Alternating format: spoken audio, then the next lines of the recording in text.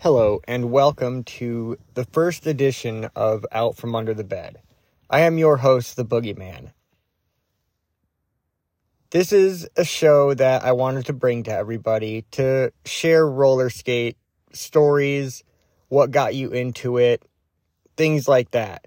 So I figured I would start first with mine to get everybody to know me a little bit as your host. So back in 2011, I was going through a rough time in my life. A lot of things. I was drinking a lot. And I got some tips from my customers because I am a pool man by trade. So with my tips, I wanted to buy some roller skates. From being a fan of roller derby and watching it, I was like, you know what? I'm athletically inclined enough to learn how to roller skate and possibly start refereeing and getting involved within this community of people that, from looking from the outside, I was like, hey, I would probably fit in around here. Being into subculture things, motorcycles, stuff like that. So I ordered some roller skates from Sidewalk Surfer in Scottsdale, Arizona. And after I made that purchase, I got home and I said to myself, I just spent quite a bit of money on these roller skates. They were Rydell R3s. Shout out to those. They lasted a very long time. So, like I said, I told myself, don't waste the money you just spent. Get your money's worth out of this product. So, a couple of days later, when they came in, I went and I picked them up. I got them home. Didn't adjust them because I didn't know any better.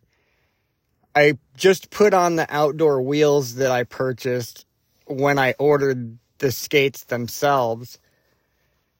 Sure Grip Motions. And I didn't have any gear yet, no helmet, no wrist guards. They didn't quite have that in stock at the time, so I just took my chances, barely knowing what I was doing, other than going to the rink a couple of times. As a kid, a handful as an adult, maybe tooling around on a borrowed pair of rollerblades as a kid from my neighbor, Zach and Ryan. So I took off around the block. I fell down so many times as safely as I could, which was forward onto my bare knees, which kind of sucked. My hands got skinned up.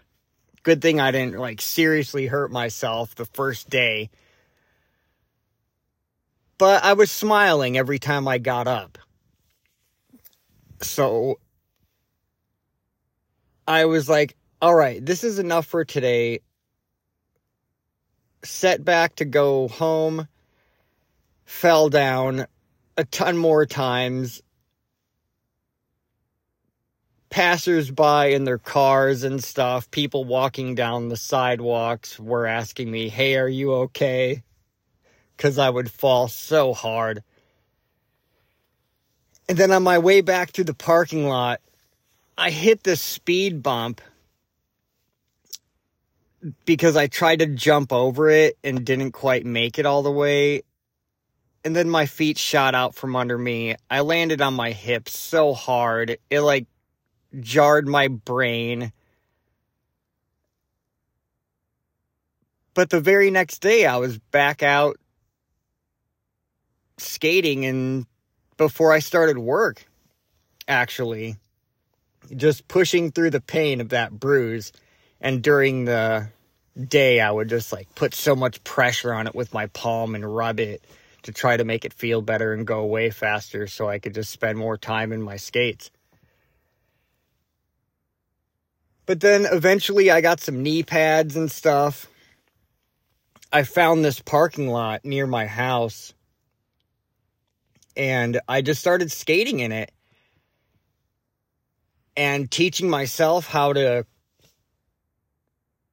work my edges and everything. I didn't even know what that meant at the time. I just heard about it and just put the two things together on what people were talking about online and everything.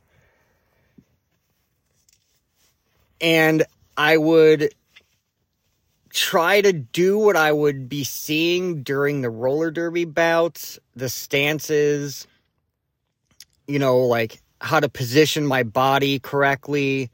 Almost, I would watch them be like, hey, they're bending their knees constantly. And so I just started mocking that kind of, the movement I would see on Saturday evenings. And then eventually I just got like pretty good enough to adventure out of that parking lot. And the day I did that, it was the P.F. Chang's marathon. And at the time where I lived at, a lot of my area was closed off. So that was a perfect opportunity because I was comfortable enough to get out there and see what the streets were like. And that was absolutely game-changing for me. I was outside of the parking lot, which felt like I had no restrictions after that. I was able to go wherever I wanted to with enough confidence, just knowing my confidence would grow as my adventures continued. So when I got back to the house that day, I told my parents, this is a lot like when I had a bicycle. And I'm going to continue to do this even more than what I've been doing. The adventure is endless when I didn't have the restraint of either driving to the roller rink and being inside or just inside of that parking lot. So from that day on, the world became my skate rink for the most part. I would commute back and forth to work and generally just enjoy the outdoors.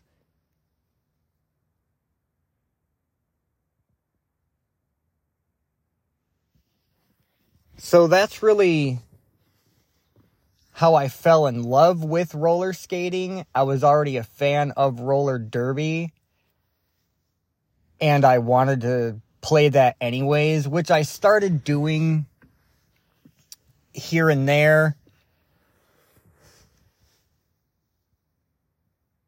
And then just kept with it for about 12 years now here in the year 2023. Because I found it interesting that even a smaller person like me can be effective in such a high impact sport.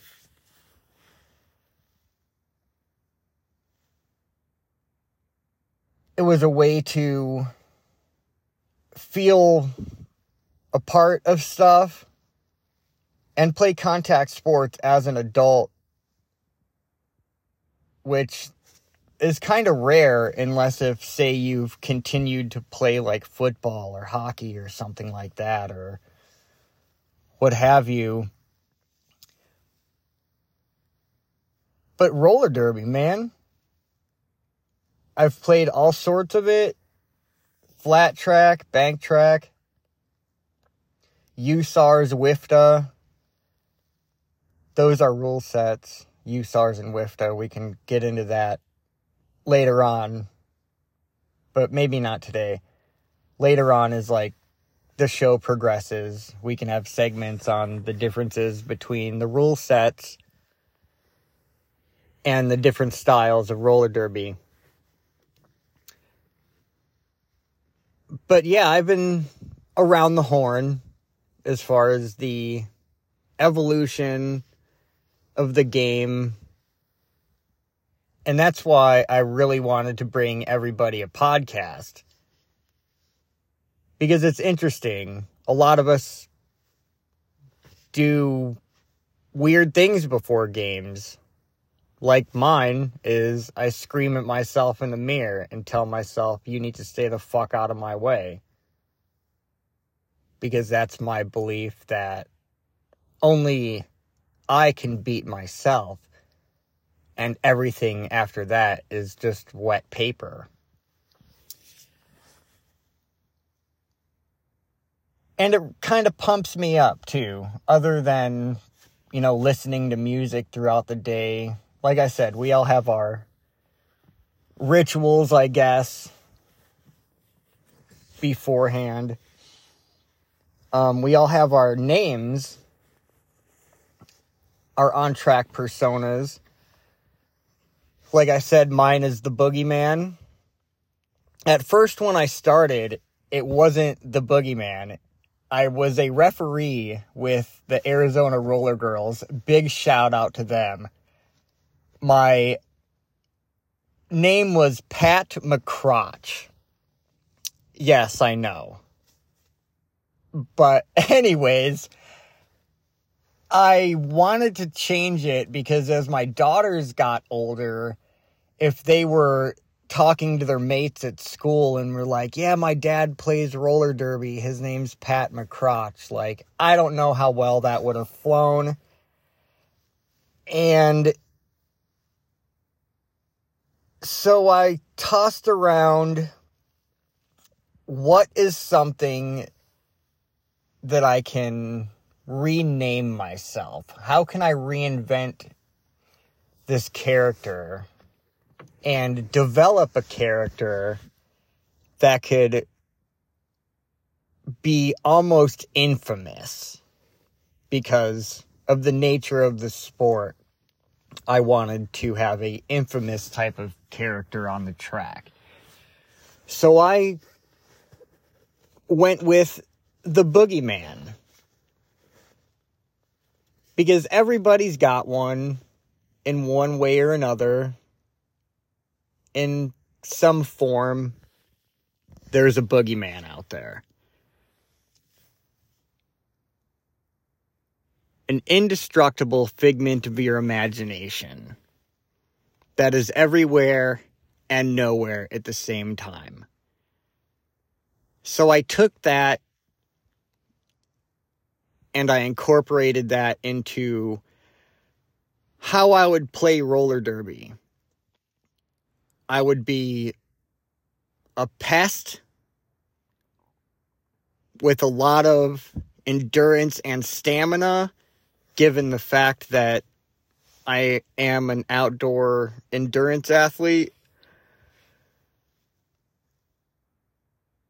And the Boogieman cannot be worn down, cannot be killed. So that's a little synopsis of a little background, a little peek under the bed of the Boogieman. So the league I play for is Phoenix Roller Derby. I started playing with them about 4 years ago because they started an open gender program. I got brought out there to introduce that. So years later, here we are, formerly Desert Dolls Roller Derby.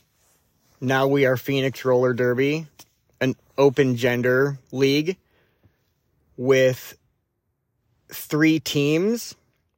We have the Cosmic Killers, the Pretty Hate Machines, and the Phoenix Sky Harmers.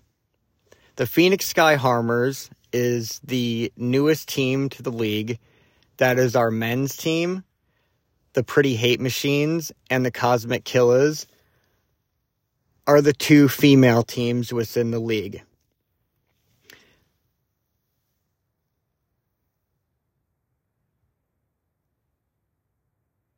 Like I said, we are open gender. And ever since I've played, I've always participated in open gender, or at the time they were called co-ed scrimmages. We would have them on the weekends and everything, and they were so much fun. And now, with the league and the open gender league, with Phoenix Roller Derby, there is a spotlight for that now, and not just a scrimmage on the weekends. So I'm really grateful for them and bringing me out there and shining a light on open gender roller derby, because in roller derby, it's one of the only sports where everybody has a purpose out there. You don't need to be the biggest person, and it really doesn't matter if you're the smallest person. Everybody can do something great. Everybody is somewhat the same in a way.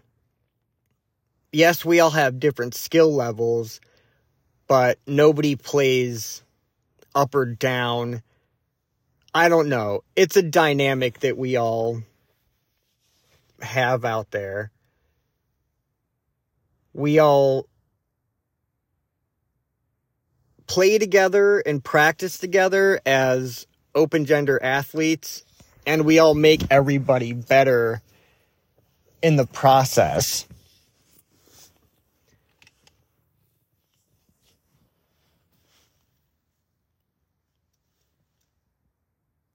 So yeah, I mean, here's just a little introduction to myself.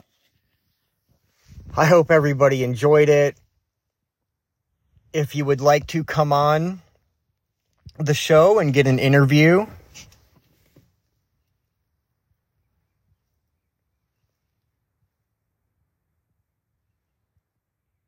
please message me and we can get you on. But until next time, the Boogieman is back under the bed to go do some pools or something. But anyhow, just remember, motorcycles are everywhere. Look twice and save a life.